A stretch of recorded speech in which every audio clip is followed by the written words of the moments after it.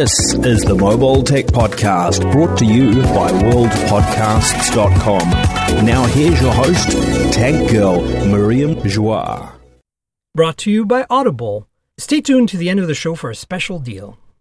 Hi, and welcome to the Mobile Tech Podcast. I'm your host, Miriam Joie, and today is Thursday, April 9th, 2020. And my guest is Brenda Stolyar of Mashable. Hi, Brenda. How are you? Good. How are you? I'm super great. I'm super stoked to have you on the show today, actually. This is kind of fun. Yeah, thank you for having me. I mean, I haven't done very many. I think this is my second podcast recording. So I'm excited to do these now. Yeah, no, this is awesome. I've been wanting to have you on for a while, so the timing's kind of perfect. So tell me, what are your phones right now? What are you using? Okay, let's see. I have been swapping back and forth between the iPhone 11 Pro and the S20 Ultra, actually. Nice. Yeah. Well, that's pretty reasonable. I mean, those are pretty, you can't go wrong with an iPhone 11 of any kind. And the Galaxy S20 is being a pretty solid phone. So you're sticking with the Ultra then, huh?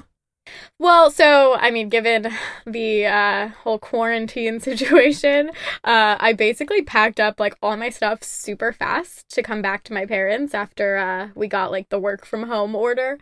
Right. And I immediately reached for the Ultra because I figured I'd use it for a lot of camera comparisons for some upcoming phones. That makes sense, yeah. Yeah, so that was, like, my immediate thought was, like, okay, S20 Ultra. But, it does also have the stabilization for video, which now that we're all home, we have to record our own B-roll for product reviews and all that stuff. Yeah, right.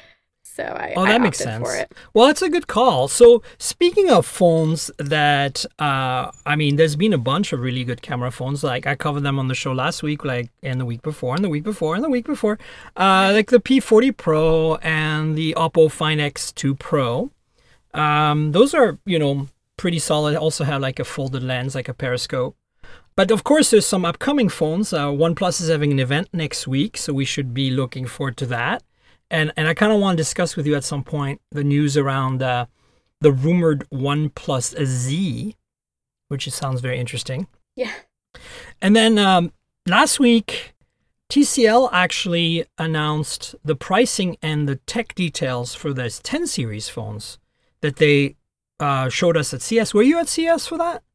I was, when they sort of just kind of teased it, I remember. So, I mean, and then they were supposed to launch it originally at MWC. MWC, like everyone else. Yeah. Did you get a chance to get a first impression at the time? Like, what was your take? Or did you get briefed in New York later on?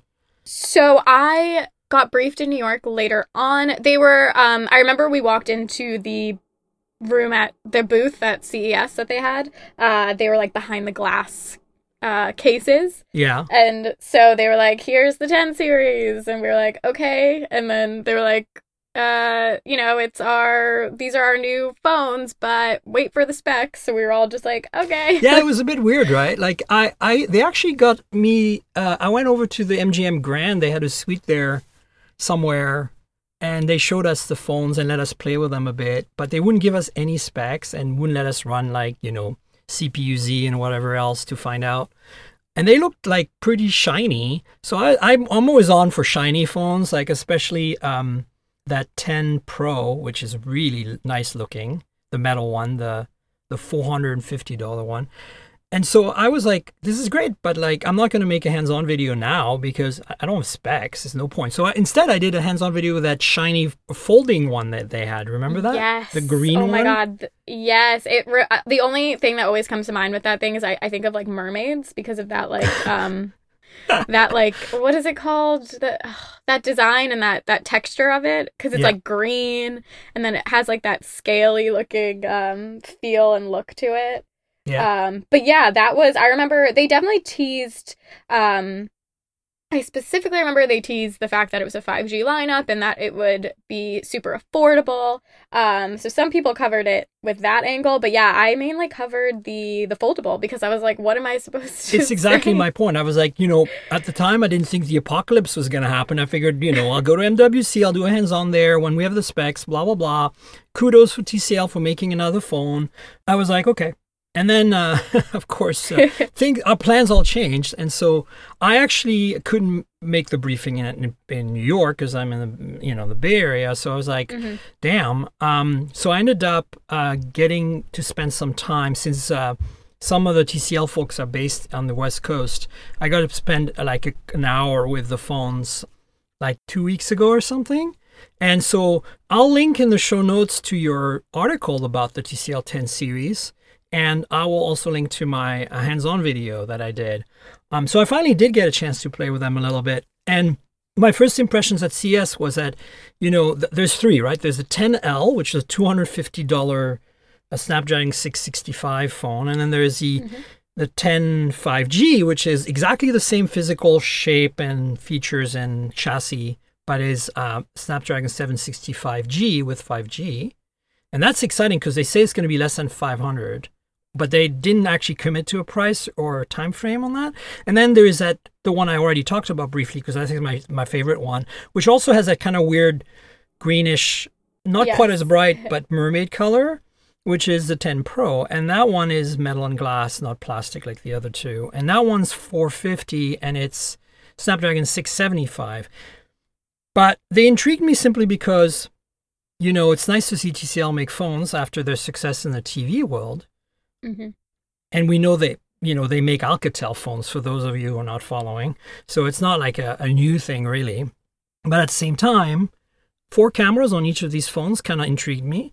And then the pricing, and then the 5G, and the metal and glass hotness that is the 10 Pro. But honestly, I wasn't too impressed with the kind of plasticky finish on the... I mean, they're shiny, which I like, but I didn't feel how did you feel about them when you finally played with them in New York? I mean, yeah, I really like that they're, with as you mentioned, with the 10 Pro, that they're incorporating this like very sleek look. Like I think the green is very different than what we're seeing. So it definitely adds to the design and the style. I'm gonna say though, I know you said that the 10L, yes, the 10L does feel very plasticky and it reminds me of like the Alcatel budget phones. But I really appreciate the fingerprint sensor on the back. Yeah, I agree. I'm totally on board for that. Yep. I'm so over, I mean, it hasn't really even started, but I'm kind of already over the in-display fingerprint sensor on really any phone because I just feel like it's frustrating and it lags, and most of the time it, for some reason, doesn't recognize my fingerprint. So I'd rather the physical fingerprint. Yeah, I'm 100% on board. I like the in-display in the sense that it's kind of high tech and cool, right? But it's and it's gotten way better in terms of accuracy. But first of all, the ultrasonic one on the Samsung phones has been very hit and miss still for a lot of people. For me, it's always been good, but I know a lot of people having problems. The optical ones have gotten really good, especially on Huawei, Oppo, OnePlus, and other Chinese brands. But my biggest gripe with all of these is the same gripe I had with the iPhone before Face ID, which was it's in the front, right? So a lot of people are like, well, this is great because you put your phone down, face up on your desk, and you can just unlock by tapping the screen, or now the screen, back then the bezel below the screen for your fingerprint. And I'm like, but no, you don't understand. That's not usually my use case. Usually my use case is the phone is in my pocket, and having a fingerprint sensor on the back of the phone means that I can reach in my pocket, locate the fingerprint sensor with my index, tap it while I pull the phone out, and by the time I look at it, it's unlocked. It's faster than Face ID even. Yep. It's a more intuitive motion all around, I'd say. So what I want to see, thinking of that, is the only problem I have with the fingerprint sensors in the back on a modern phone is it kind of looks old now. And first of all, I don't like the shape. They're kind of squircle, round cornered square.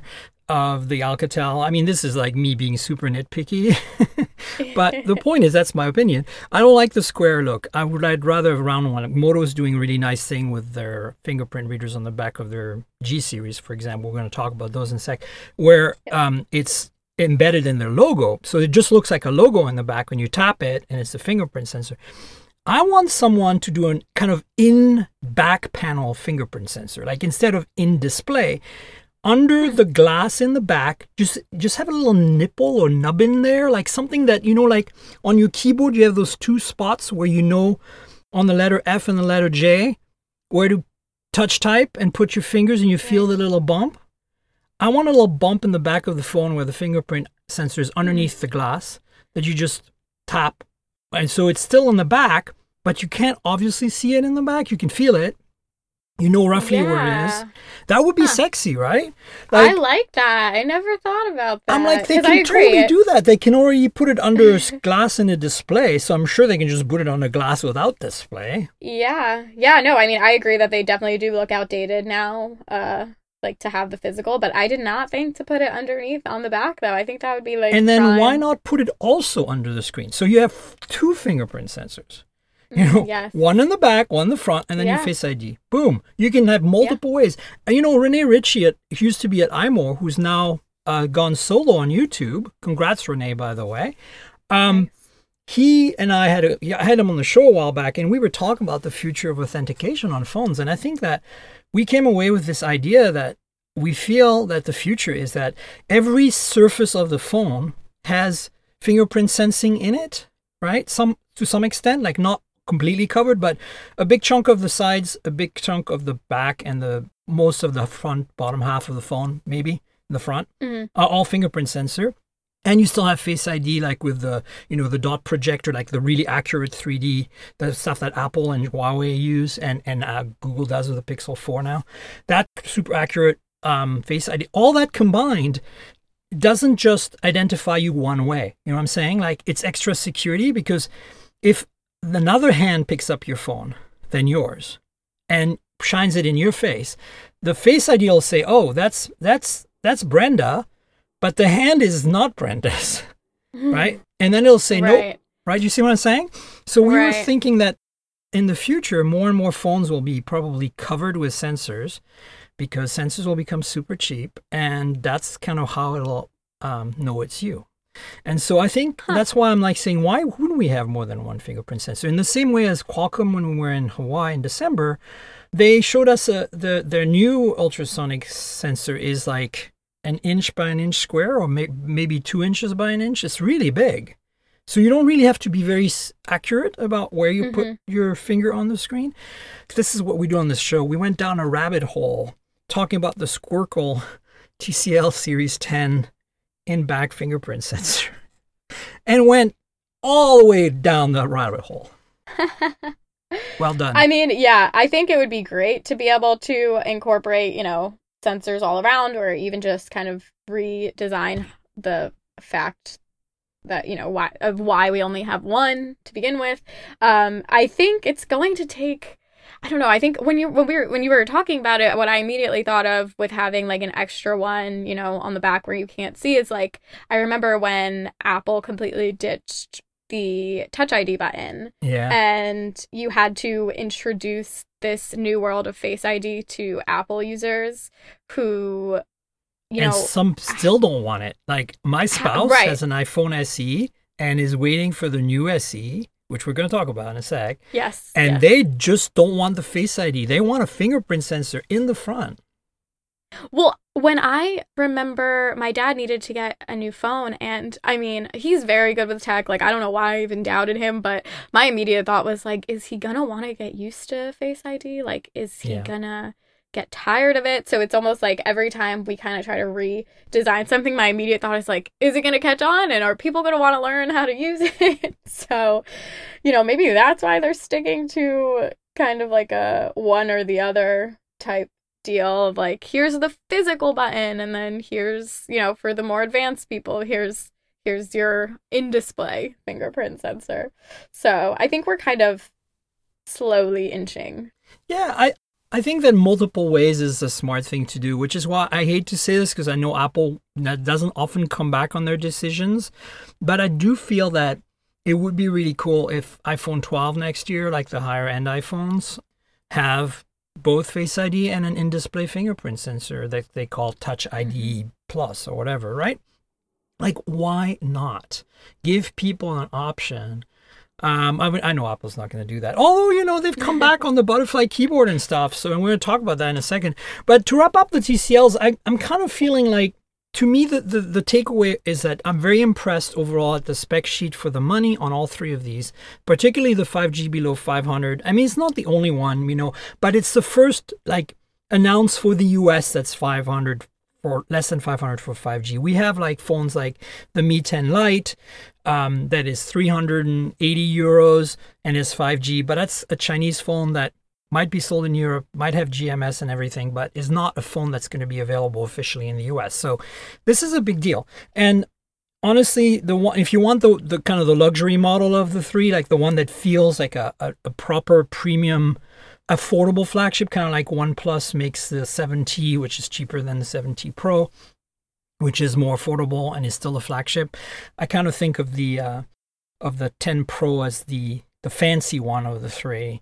But I was put off a little bit by the plastic frame and plastic back cover on that 10L, and it's the same on the 10 5G. So, you do cut corners to get to that $500. But the reality is that if you want 5G and the 765 is a pretty fast processor, that's going to be pretty impressive, right?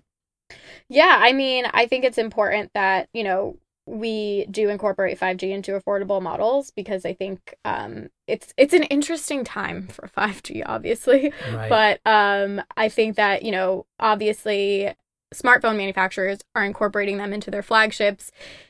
My theory is given the fact that 5G is going to still take a couple of years where it's literally accessible as soon as you walk outside.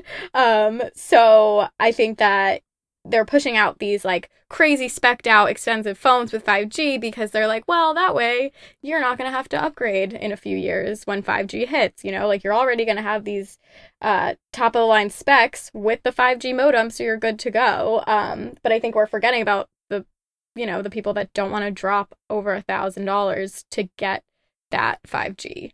So I think it's definitely important to fill that void in that market, but then also not have to sacrifice things like the camera or the processor. So it's needed. I do like that TCL is giving that budget option and not forcing people to have a shitty camera. So yeah, it's nice to not have to sacrifice price, camera, and the 5G modem or even a nice design. So I like that they still looks nice. I mean, does it look a little cheap in terms of I think the 10 Pro looks pretty sleek. Oh, the 10 Pro is glass and metal. I have no complaints. Yeah. I just feel like that plastic has been done better than the other two, is what I'm saying, even at that price point. Yeah. I'll give you an example. We're about to talk about the Moto G series, the stylus and the power. They went all the way to glass and aluminum on the G series with the G6, and then they've kind of backpedaled since then and gone back to more plastic. And this year, the new G series, which would normally be the G8, but it's not called the G8, is actually plastic all around, even the back cover, even the frame. But it feels like it's not. It's definitely, you can tell it's plastic if you're like you and me and play with all the phones all the time. But I think most people would probably not notice. Whereas I felt like with the TCLs that plated chrome finish on the plastic frame just felt like the cheap chrome plated plastics we saw back in the 80s and 90s on electronics. I'm just like, come on, you guys can do better than that in 2020. Yeah, no, you're right, for sure. I mean, if it was $100 phone, I'd be like, whatever, but it's still the 400 something for the 5G model at least. Yeah.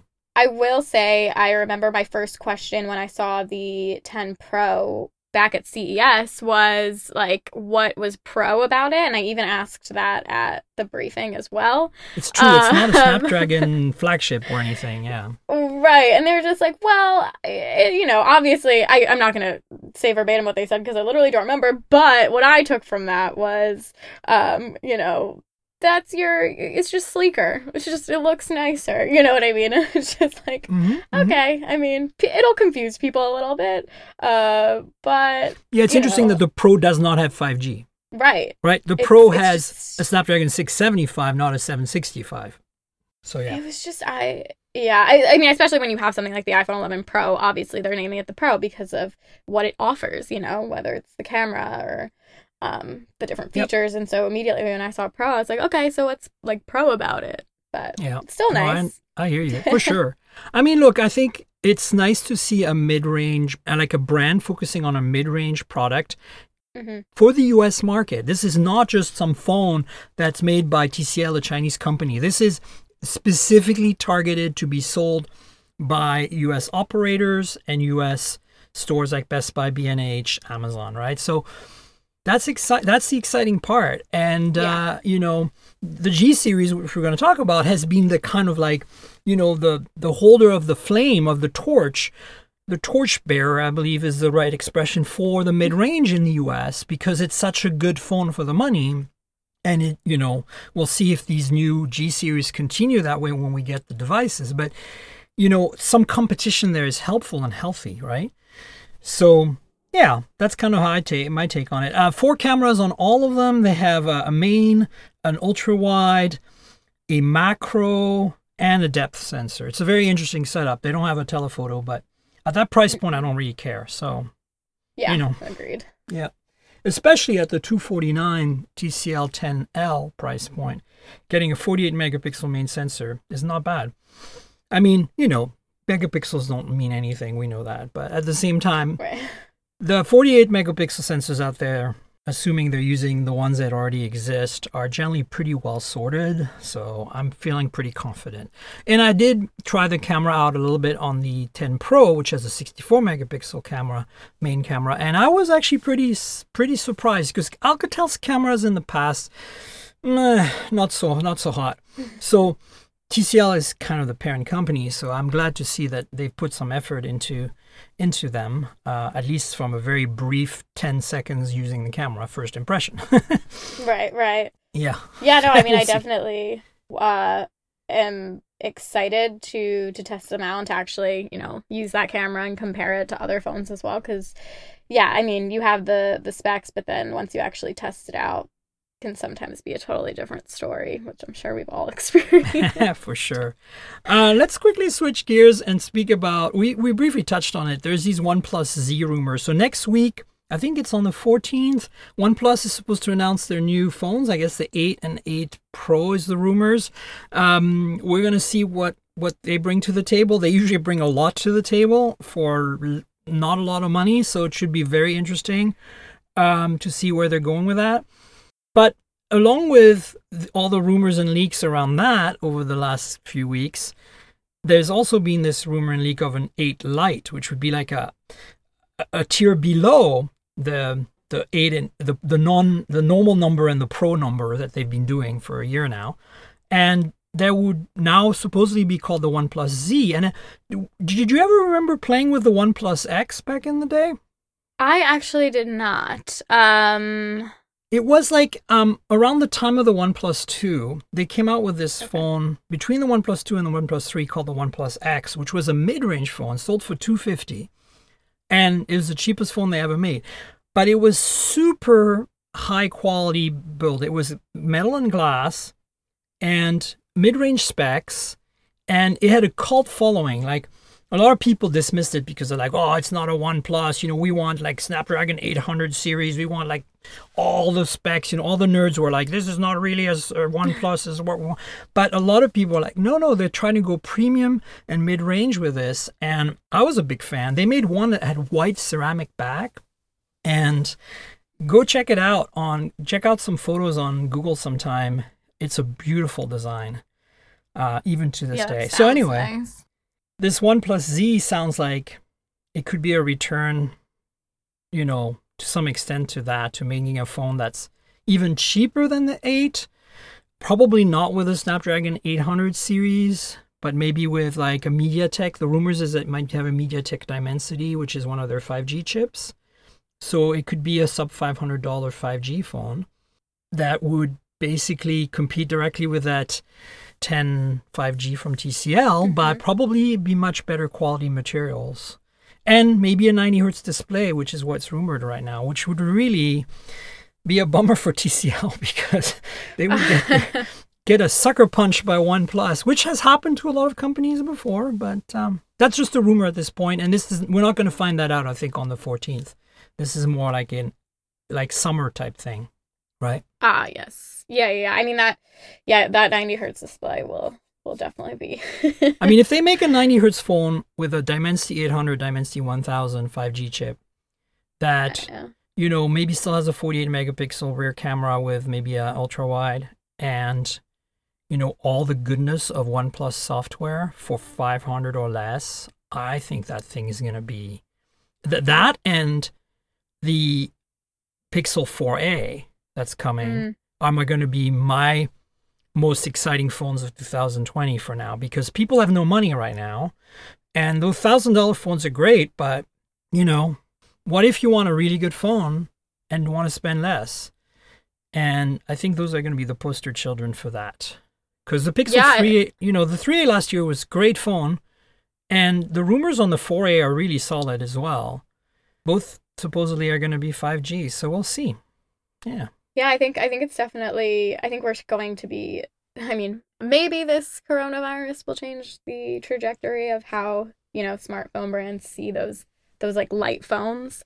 I mean, even Samsung announced their A series. Yeah, with 5G, yeah. I saw that.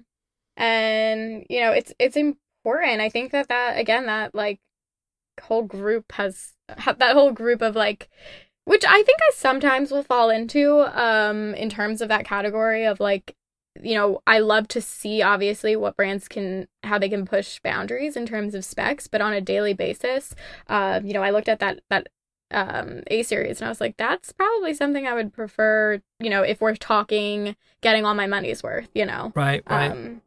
And practicality. So, I think if the 8 Lite, is a thing, I think it's definitely going to be a game changer. And hopefully, just like we were talking about with the TCL, I hope we're going to see brands kind of jumping on that bandwagon. Well, I think it's inevitable. I mean, it's definitely going to happen on the Chinese phone front. Like, MediaTek made two chips that are specifically for the mid-range 5G, right? They're all low-band, mid-band. None of these support millimeter wave. So if you're on Verizon, you're screwed. Forget it. Until Verizon rolls out some low-band, you're not going to see cheap phones on 5G on Verizon. It's just not possible. Millimeter wave is really expensive. It's only right now on, the highest end of the highest end. But if you're looking at T-Mobile and AT&T, low-band, I mean, more and more phones are going to support that. And Qualcomm really only has a 765 at this point for that kind of affordable-ish,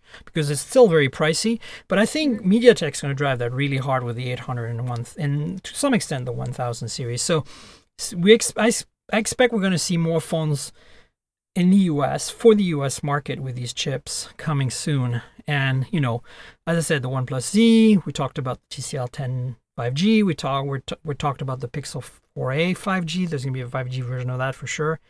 And who knows what else. But the more the merrier. I kind of want to see Moto come out with something like a G series that's a little more premium, maybe in the $350 range, that has, 5G. But again, they tend to be stuck with Qualcomm. So they're going to be, it's hard to reach that 500 price point on the Snapdragon 765, unfortunately. That's where, MediaTek comes in. So also wouldn't be surprised if Qualcomm announces a new chip soon. I'm completely I have no idea here. I'm just hypothesizing, but it would be great to see a 600 series from Qualcomm that supports 5G for, available, sampling in the fall, available for 2021, so that we can start having Moto G series level phones, like $200 phones, $300 phones with 5G. Because the reality is, 5G is here. I'm using it on AT&T low band. I'm using it on T-Mobile low band. It's marginally faster with better coverage than 4G LTE. It's not like it's super impressive, but it certainly solves a lot of problem, and it's going to do that for a lot of people. And yeah, millimeter wave eventually will become cheaper, and it'll be on every carrier, and we'll see, in stadiums and airports, like fantastic speeds if we ever go back to an airport or a stadium at this point, right? But the point is, I think that millimeter wave has its place. It's just not it's not practical. If you want to bring 5G to the masses, we need to aim for these, $250 to $500 phones, and we're at the 500 mark, but we need to go lower than that. And so I want to see what Qualcomm brings to the table, because MediaTek certainly has something. And speaking of, I didn't mention this on the show last week and the week before, the P40 Pro from Huawei with their high-end 5G Kirin chipset supports T-Mobile and AT&T 5G here in the US. If you stick your T-Mobile SIM in the P40 Pro and you're in a 5G market, 5G will light up on the phone. Same with AT&T. It's amazing. Yeah. I have not had that luck. I wish I did. I don't even remember when I was back at the office. Jeez, it sounds like such a while ago. Yeah, I mean, with 5G, I definitely planned on dedicating like a lot more time in the city to tracking it down. I'm pretty sure Manhattan has low band on T-Mobile, but I'm not sure about low band on AT&T. Yeah, I think, yeah. I think that's correct. So the thing for me is that I'm lucky because I basically live in two cities, Portland, Oregon, and San Francisco. And San Francisco has AT&T 5G low band, and Portland has T-Mobile 5G low band. So my main carrier is T-Mobile, my personal one, but I have accounts on AT&T as well. So I just switch. I use whatever's best for if I want to test 5G. Right. But I don't have a Verizon. I've never tested millimeter wave. I've never tried it. I've obviously seen demos of it, but I've never physically had a chance to try it. But I hear that it kills the battery, and it's very sensitive to, where you are located in terms of being close to a post or whatever, cell tower. Yep. Mm-hmm. You've tested it, right? In New York, I bet? Yeah, with the S20, when I was reviewing the S20 line, the Ultra, obviously. Yeah, and of course. I had, so Mashable is under the same company as PC Mag, so I went up to Sasha Segan, obviously the 5G. He knows everything, all things 5G. The godfather of 5G himself, as we all know, Sasha, yeah. Literally, and he broke it down for me. He gave me the cross streets, and he was like, try here, try here, try here. So our video producer and I wanted to actually, see it in action and get that footage. And it was a very cold day, I remember, so we weren't as patient as normal, but we went to each cross street that it was supposed to, magically appear at, and we never managed to. So that's why you need to test low band, because low band goes everywhere. Like 600 megahertz on T-Mobile, it's like super nice. I mean, look, everybody knows I'm a big T-Mobile fan, girl, that's for sure. But I have to say, like, it's pretty impressive what they've managed to do, lighting it up in most of the country like that. Like, it's not in SF, obviously, but it's funny. You go across the bay in Oakland, although officially they don't have 5G in the Bay Area yet, T-Mobile, officially. Well, parts of Oakland, Alameda in particular, which is this little island off of Oakland, is lit up by 5G. Good times. It's really there. It's really strong. And so, yeah, it's only a matter of time at this point until we see it in more and more markets. But yeah, it's basically just like LTE on steroids. It just works better. It's like somebody flipped a switch and made 4G work better, but it's not 4G, it's 5G. You know what I'm saying? Yeah, I know. And it's funny because when I was out with our producer trying to find it, they were like, we were just talking like about what 5G was, and I think they asked me what how do we explain this to our Mashable audience? And it was just, we were laughing because we were just like, well, you could download a whole season of The Office in like 5 seconds. Like, I think that's really a good way for you to explain to them. It's like, you know how when you have good LTE, you're happy, you don't notice everything's great, and you know that when you go down to one bar, like it's iffy. Well, imagine the iffy goes away. In the same location that you are today, if you're on T-Mobile or AT&T 5G, all of a sudden that iffiness that you had on 4G LTE is just gone. Right. Now it just works. Like, you don't even notice it anymore. I mean, it's still slower than maximum speed on 5G, but it reaches further and somehow just gives you access to some solid data in places where Right. it was a little less obvious before. And that's, I think, what most people really want. People don't really care about downloading an entire movie in 3 seconds. Right. I mean, eventually these apps will come. Like when every phone is millimeter wave, and millimeter wave is pretty, consistent across big US cities.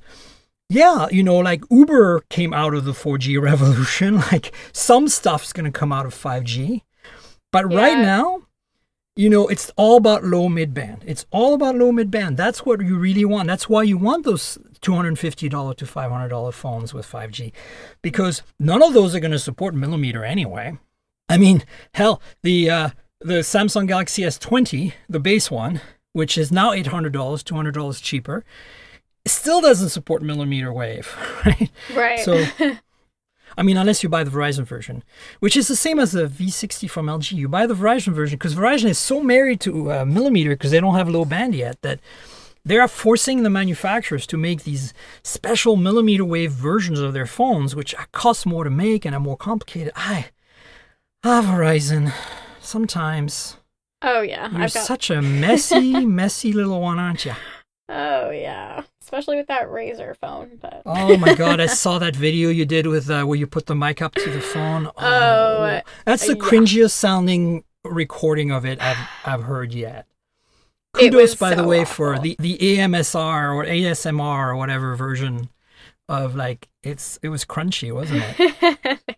It was bad. I wish the microphone definitely captured it, but I really wish that, everybody could have really been there in person, because I kept telling our producer, I was like, I don't think it's going to capture how bad it is. And he was like, no, it will. And I was It will. Yeah. So Awesome. Speaking of affordable phones, did you go to Moto's headquarters for the briefings back in February? I did not.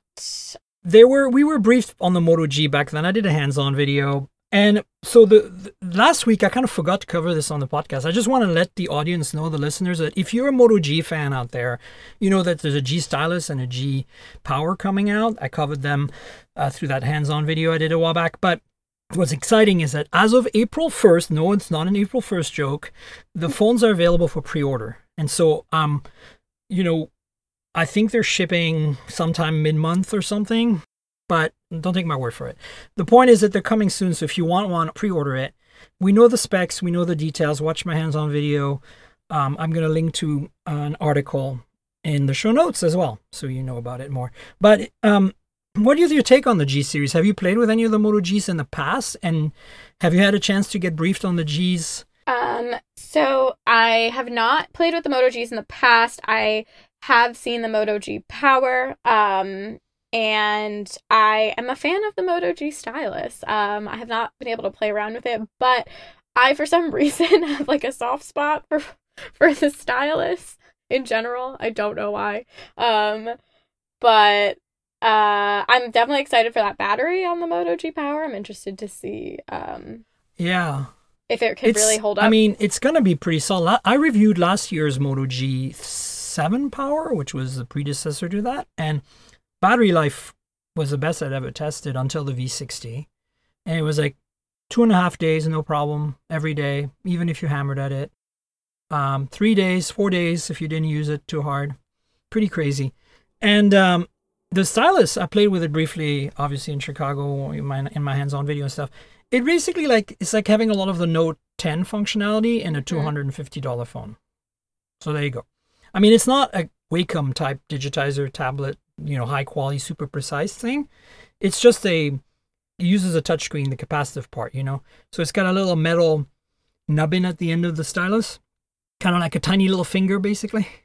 Mm-hmm. And so it's not super fancy in terms of how it does it, but like the Note is super fancy.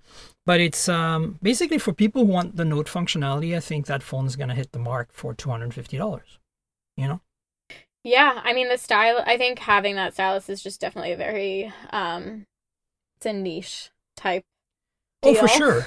But for those who want it, I think somebody needs to write a story that says, Moto G Stylus versus Galaxy Note 10. Somebody needs to do that.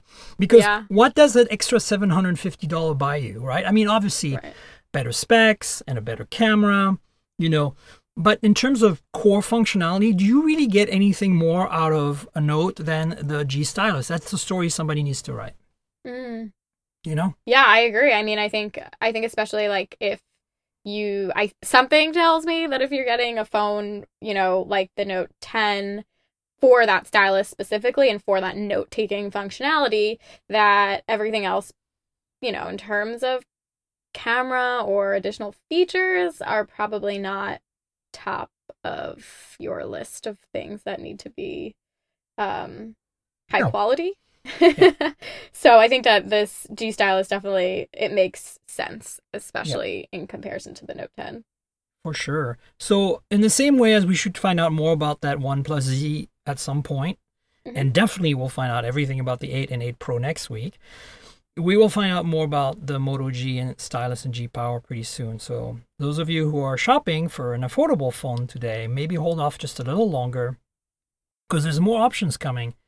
And the other option that's coming we should talk about is the iPhone SE, which we now know is called iPhone SE, the replacement for the old SE, which we thought was going to be called iPhone 9. A bunch of leaks have come out, including in the Apple device store. And in the in Verizon's store, there's been leaks of the name of the new iPhone, the cheap iPhone, or affordable, I should say, iPhone. It's going to be, we expect, less than $400, right? We don't know anything about it, but the reality is that it's coming soon. We're seeing more and more leaks and rumors, and I'm excited about this one, but first of all, because my spouse is ready to upgrade. They don't like big phones and they want a fingerprint sensor. They want Touch ID, so there you go. What's your take on that? Do you think, I mean, you probably think that we need that. I think we need that. We need a phone, an SE replacement. So it's funny. I actually found an old iPhone in my drawers here at home. iPhone, I think it's the 4. And it has that home button and it's like really tiny and cute. And I was just holding it and I was like, oh my God, like what I would do to have this. Because I looked at my 11 Pro and I was like, I miss like some of that old school functionality. Do you have the 11 Pro or do you have the 11 Pro Max? Well, so I have the 11 Pro, but I just recently switched from the iPhone XR. Okay. And then before that, I had like the XS Max, or I can't. The even really think big that one. far back. Yeah. So, and then before that, I had the 8 Plus and the 7 Plus. So I've always had those plus size phones. Right. I don't know why. I just really, or I thought I preferred them until I do like the iPhone 11 Pro now. I think it's perfect for my tiny hands. That's a great phone. I mean, no matter what. It is. But it was definitely a lot to get used to at first. But in terms of the iPhone SE, I'm not going to lie, I'm a little scared for what the reaction is going to be to bringing back that Touch ID button. Only because I always look to my friends who aren't really paying that much attention to, you know, tech stuff and news. And when I told them about it, they were just like, ugh, no, like who wants a Touch ID button? But it's not for them, right? It's for the people who haven't upgraded since the original SE. For the people who are afraid of Touch ID or don't want it. It's for the people who just need an iPhone but don't want to spend $700, which is right now the very reasonable, I think, for what it is, price for an iPhone 11, you know? Yeah. And giving them most of that functionality for $400, I think, is something that, you know, they'll get over their... If they break their nice, fancy iPhone 11 Pro and they can't get a new one on contract pretty quickly, they're going to probably be perfectly happy with the iPhone SE when it comes out, is what I'm saying to you. And it's not going to be as small as the old SE. It's about the same size as an iPhone 8 non-plus, you know, so it's 4.7-inch screen. I really think they should have made it, you know, with a Face ID, like, you know, screen with very little bezel, like cover the whole phone with screen.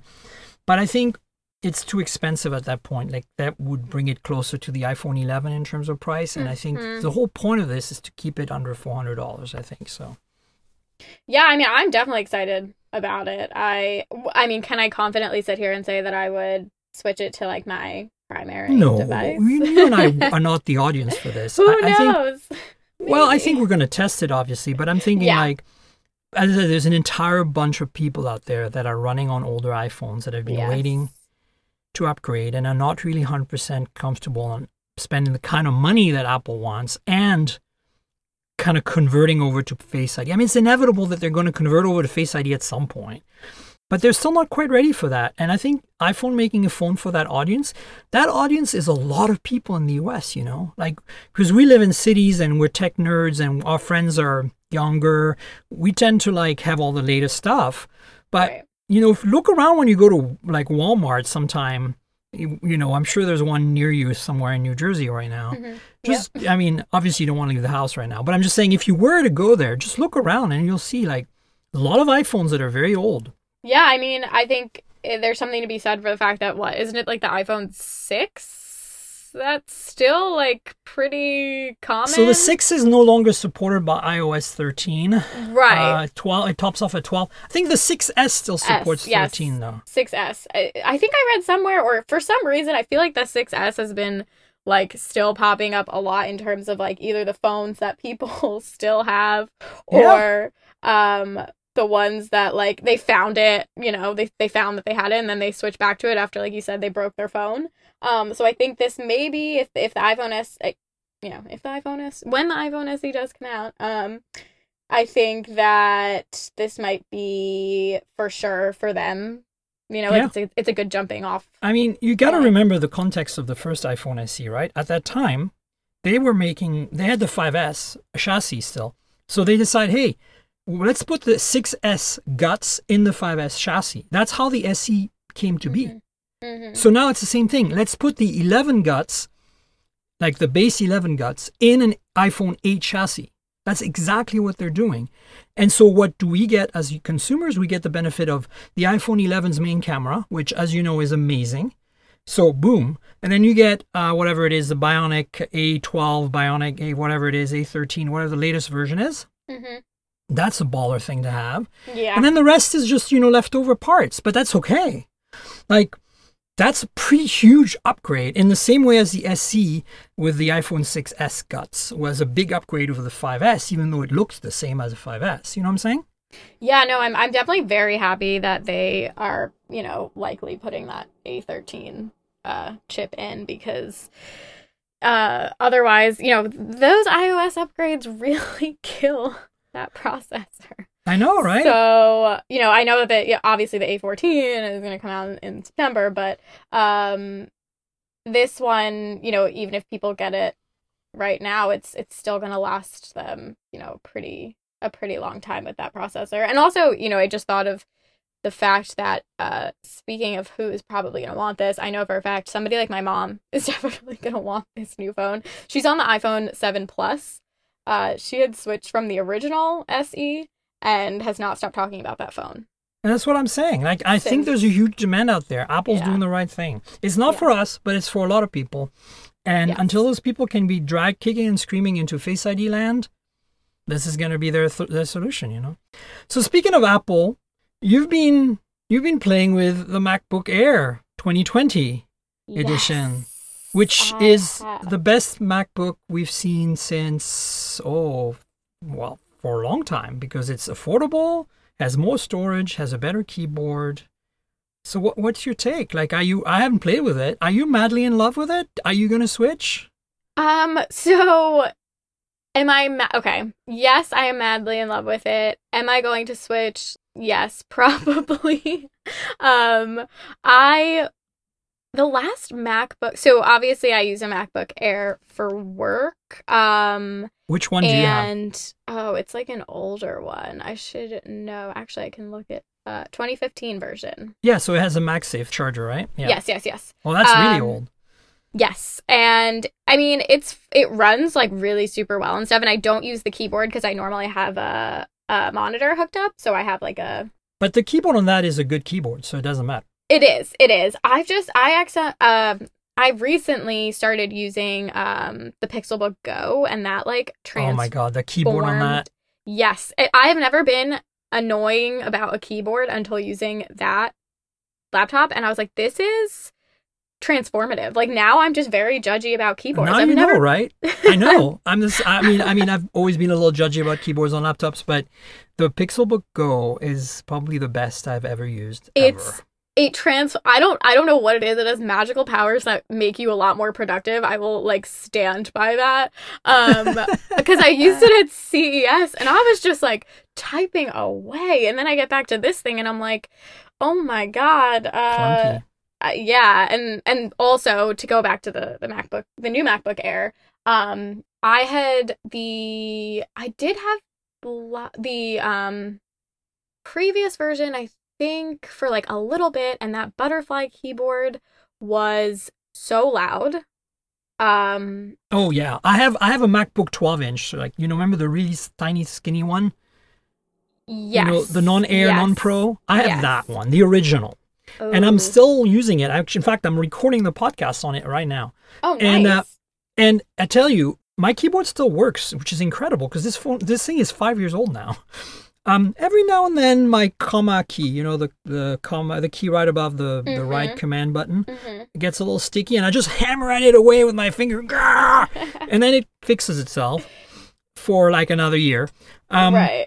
But honestly, it's been good to me, and it's a little slow because it's a little old, and more importantly, it's a low-power chip.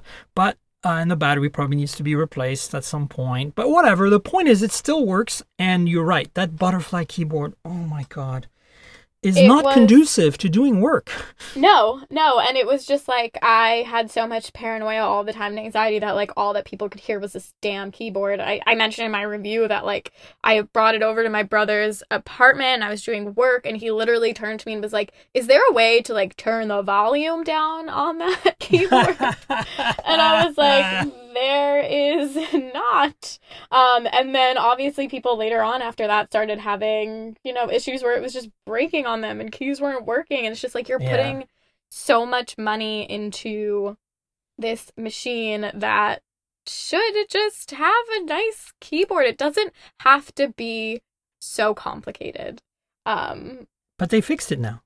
They did. This new Magic Keyboard, I think is definitely the way to go and the way that they should go and should have went and should have gone from the start. Like that key travel it's minor. It really is minor in comparison to the butterfly keyboard, but it makes such a huge difference. So for that alone, I would recommend somebody to get that. But in terms of other things like performance, I really did not have anything to complain about. I used it, during a typical work day to run every single app under the sun. And now I find myself, to go back to your question of like, am I switching? I really wanted to stick with the Pixelbook. Yeah.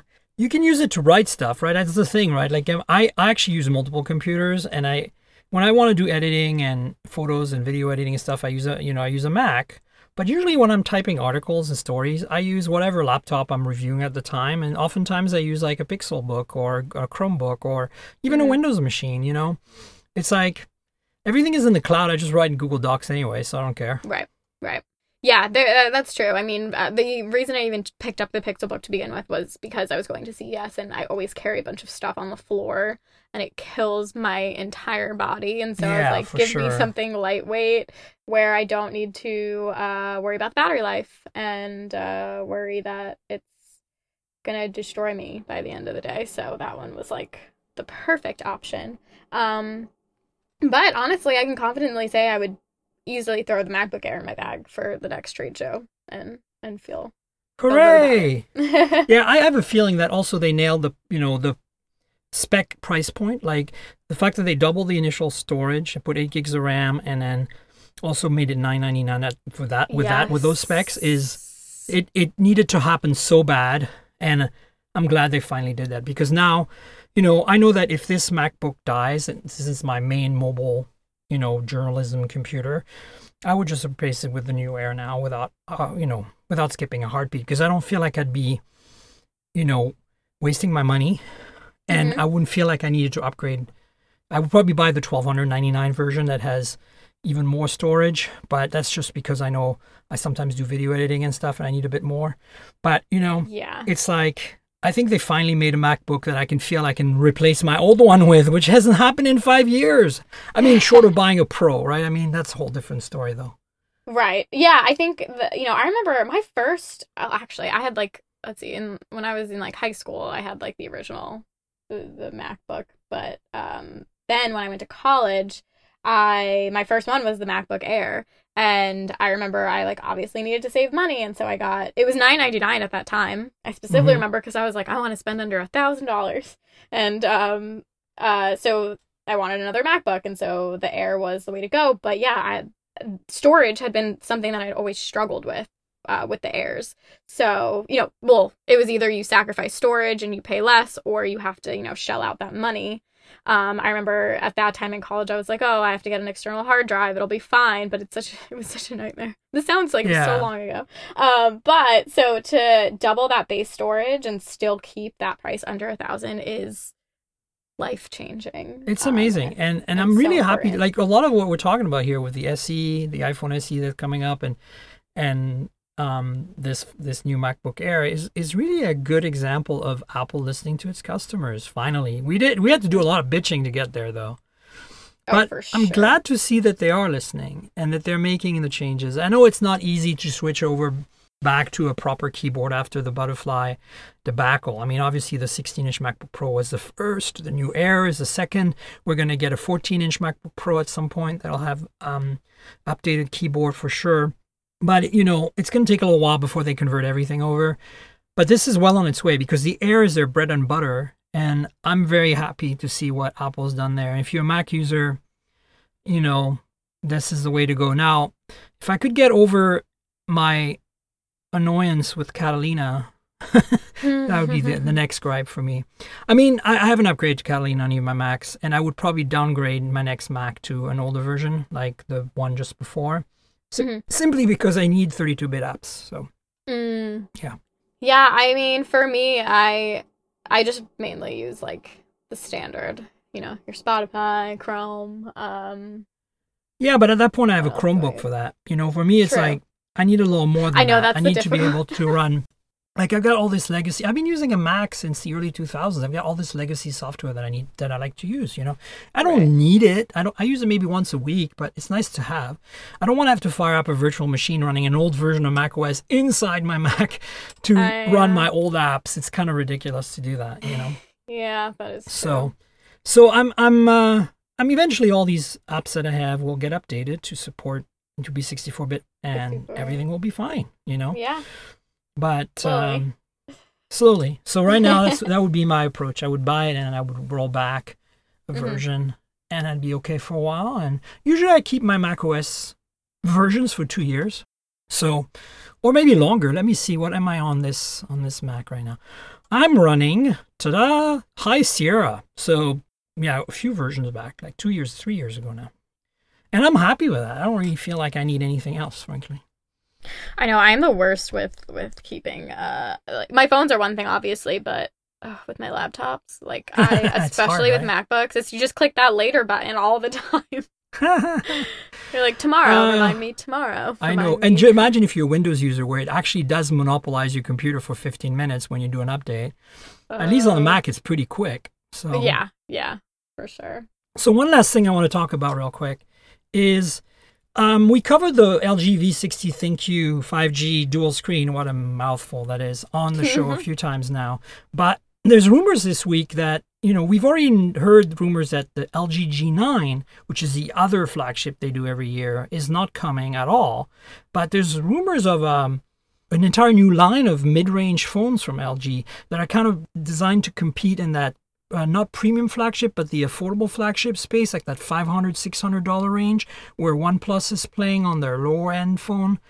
And it would be heavily inspired by the old chocolate series phones that they did back in the early 2000s. So it's got me intrigued. I mean, I like LG, but I always feel like their phones are disappointing because, they don't seem to care about users. They seem to care about carriers. And so they make phones that are really custom built to the carrier's demands rather than to what we users want. I mean, audio is always really great, which I'm a big fan of, but it's always a little disappointing to me. So I'm kind of hoping that with this new chocolate-inspired mid-range G replacement, they'll be coming out with something that's a little more exciting. And I've been saying for a while now that they should be playing in the OnePlus, Xiaomi $500, $600 range, or even Oppo. You could throw Oppo in there as well, because it's a very interesting place to be. It's I call it the affordable flagship. So you basically have almost flagship specs, really premium quality and materials, but not $1,000. You know what I'm saying? Whereas premium flagships are like, $1,000 and stuff. And so I'm hoping to see them do that. What's your take? Like, do you feel like LG needs a little bit of love right now? Do they need to do this? Or do you care? Well, so the LG, going back a bit to the LG V60 thin cube of a mouthful title of the phone. The LG V60. Yeah, I think that I'm not gonna lie, like I was just bored by that when we first saw it. Yeah. And so, especially, it was definitely an interesting time to launch that phone. It's the last briefing I've ever had in person since the virus hit. Yes, same. And especially coming off of we were coming off of a two foldable phones, the S20. Oh yeah, of course, the Z Flip. Yeah, right. Yeah, there were so many cool things happening, and I walked into this briefing, I was like, okay, what are they doing? How are they gonna reinvent this one? And then they showed us everything, and I was like, okay. It's like, did you read the audience? Yeah, we got the dual screens again, and we have the ambient. Now we have that ambient audio recording, and I remember I was standing with another reporter, and we were just in our heads just going down what is new about the phone, and we were staring at it, and we were like, wait, what is new? What is it again? So I think that LG probably needs this. They need something. I mean, the reviews speak for themselves. I published my review on Hot Hardware last week of the V60, but I like LG. Traditionally, they've made some really cool stuff. It's just that it always seems to me like they're not focusing on the end user or the current. It's one thing to buck the trends and have a headphone jack. I love it. I think it's great. The quad DAC sounds fantastic if you're into that. But I feel like they're not bucking the trends as much as going to the carriers first and hey, we're not as big as Samsung and we still want to sell phones on your network. What can we do to make you happy? Instead of, what is Samsung doing? What's OnePlus doing? What's Apple doing? What's, Huawei doing? How can we stay competitive? What can we do to distinguish ourselves? And then asking the carriers, hey, what do you think of that? 100%. You know what I'm saying? Yeah, I agree. I 100% agree. I almost felt bad sitting there, listening to all of these specs and, also realizing what was already out there and how people were, how certain brands were challenging the market and trying to, sure, the Razr, in my opinion, sucked, but there was Moto trying something, Yeah, they exactly. tried, and it might have fallen flat, but, now they're going to reiterate, and other brands are going to reiterate for the next version. How can we make it better? Samsung has shown us finally that you can make a viable folding phone with the Z Flip. I had it for a little week or so, and it was amazing. I was so in love with that thing. I'm not a big fan of the Fold, though, and of course the Razr was a mess. And so, it just shows you that if you persist and you keep trying, you can eventually get there. And yeah, it's expensive, and yeah, it's a bit of a status symbol to buy a Z Flip today. You're not getting the best specs, but it's such a cool phone. Wow, Yeah, that thing was, I definitely. I mean, you want to see the future of a phone. This is it right there. You show that to your friends, and they're like, either they're like, I don't care, I don't need that, or they're like, holy crap, I want, right? Yeah, and so I definitely would like to see that from LG. I think it's time. And yeah. I think what you had mentioned that it's supposed to look like it's supposed to resemble the chocolate. Is that what you had said? Yeah, so the chocolate was actually a whole line of phones. They didn't have they had some sliders. Yes. They had some maybe some flip, but this is back in the day before folding, of course. Yeah, I remember but they slider. also had some candy bars. So they had some that were touchscreen phones that weren't smartphones. They were like, feature phones with touchscreens. Yes. That were shaped, basically looked like a candy bar. They looked like a chocolate bar. Oh my God, the yes. BL40 is the most famous one of them. It never made it to the US, that one. It was a really cool looking I just remember phone. It came around the time of the iPhone, and it was a touchscreen phone with a capacitive touchscreen. That was a feature phone from LG.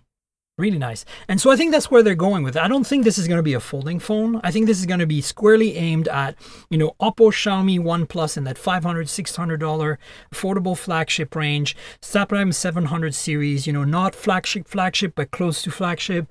But no BS, not like the V60 where you cut corners to meet a price and to meet the carriers. And this is kind of what I'm hoping to see here. And of course, exquisite industrial design inspired by the chocolate series, Yeah, I mean, I hope that this is what's gonna kind of finally set them apart, because I mean, I can't fully speak on the V60 because I have yet to publish my review because things are crazy. But first impressions are everything already, and you can even tell by just the reaction from, obviously you and I follow a lot of mostly tech people, but when something like the Flip or the Razor reached even my friends or beyond that, I realized like, wow, people are talking about this. So the V60 was like, I don't think if I asked anybody on the street what the LG V60 ThinQ was, anyone would. They're like, the what?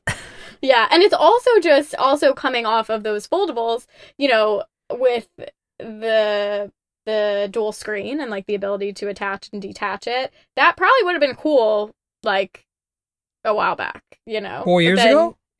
Yeah. And then you're like, wait a second, this is massive. Number one, it looks like a tablet. Oh God, it's so big. And if it can fold now we got phones that are folding the other way that I could just slip into my pocket. So why am I even like, why? Yeah. Why are we doing this? So yeah, I think it's why. I think that should be a title for your review. V60 ThinQ 5G dual screen, why? Why? Honestly, yeah. I mean, now I have an angle, so that's good. Yeah, there you go. Well, Brenda, do you want to tell the folks on the show, the listeners, where they can find you on the internet? Yes. So I am on Twitter, at bstoly is my handle. And then you can also just find me at mashable.com. Twitter is my main social media platform, I'd say. And then the rest of my life is with Mashable. That's right. Married to Mashable. Yes. Yeah, you should follow Brenda if you're not already. Really great coverage on the mobile tech front. And you know where to find me, folks. I'm at Tankgirl on Twitter and Instagram. That's TNKGRL. Think Tankgirl the comic book, but drop the vowels. And on Twitter is where you want to discuss the podcast with me, because there's no very easy way to comment on podcasts. So just let it rip on the Twitters for the comments. And also, Instagram is where you find pretty pictures of phones and pretty pictures taken with phones, I guess. And then there's a YouTube channel that goes with the podcast called youtube.com/mobiletechpodcast. You bet. Check it out. Got some unboxings there, some hands-on, some reviews. Basically just complimentary content, visual content that goes with the podcast since it's audio only. So check all that out. And of course, if you just happen to listen to this show because Brenda retweeted or whatever and you want to subscribe, please do so at mobiletechpodcast.com.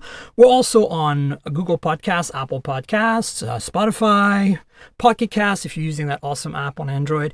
And look for the show there and subscribe. Tell your friends. If you have the ability to write a review or rate the podcast on whatever platform you're using, please do so. It really helps. We want you to subscribe to the YouTube channel as well. So when I say we, it's me and my guests. So please subscribe to the YouTube channel, like and click the little notification bell, all that good stuff.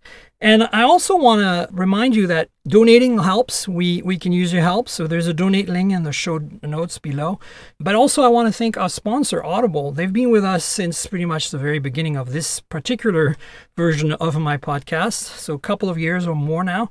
And they're really an awesome platform for books. If you love reading, but for some reason, right now you're having to drive a UPS truck all day or something, And thank you for doing that, by the way. But if you are and you want to listen to some books rather than read them, Audible is your platform of choice. You check it out. Lots of selection, lots of great books.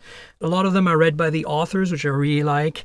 And if you want to support the show, you can actually get a deal. 30-day free trial with one free book at the end, whether you stay or not, is the deal. And there is a link in the show notes.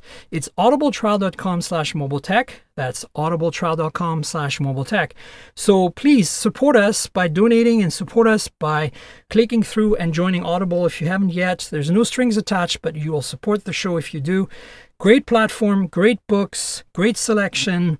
Awesome if you're a bookworm. Reading is sometimes not easy, so listening solves that problem. So thanks to Audible again, and thanks to you, Brenda, for being on the show. Really appreciate you joining me this week. Yeah, thank you for having me. It was great speaking with you. I had a lot of fun. Fantastic. We'll have you on again sometime, and you folks all know there'll be a show next week, so stay tuned for that. And until then, cheers, everybody. This has been the Mobile Tech Podcast with Tank Girl, proudly presented by worldpodcasts.com. You can visit us online at mobiletechpodcast.com.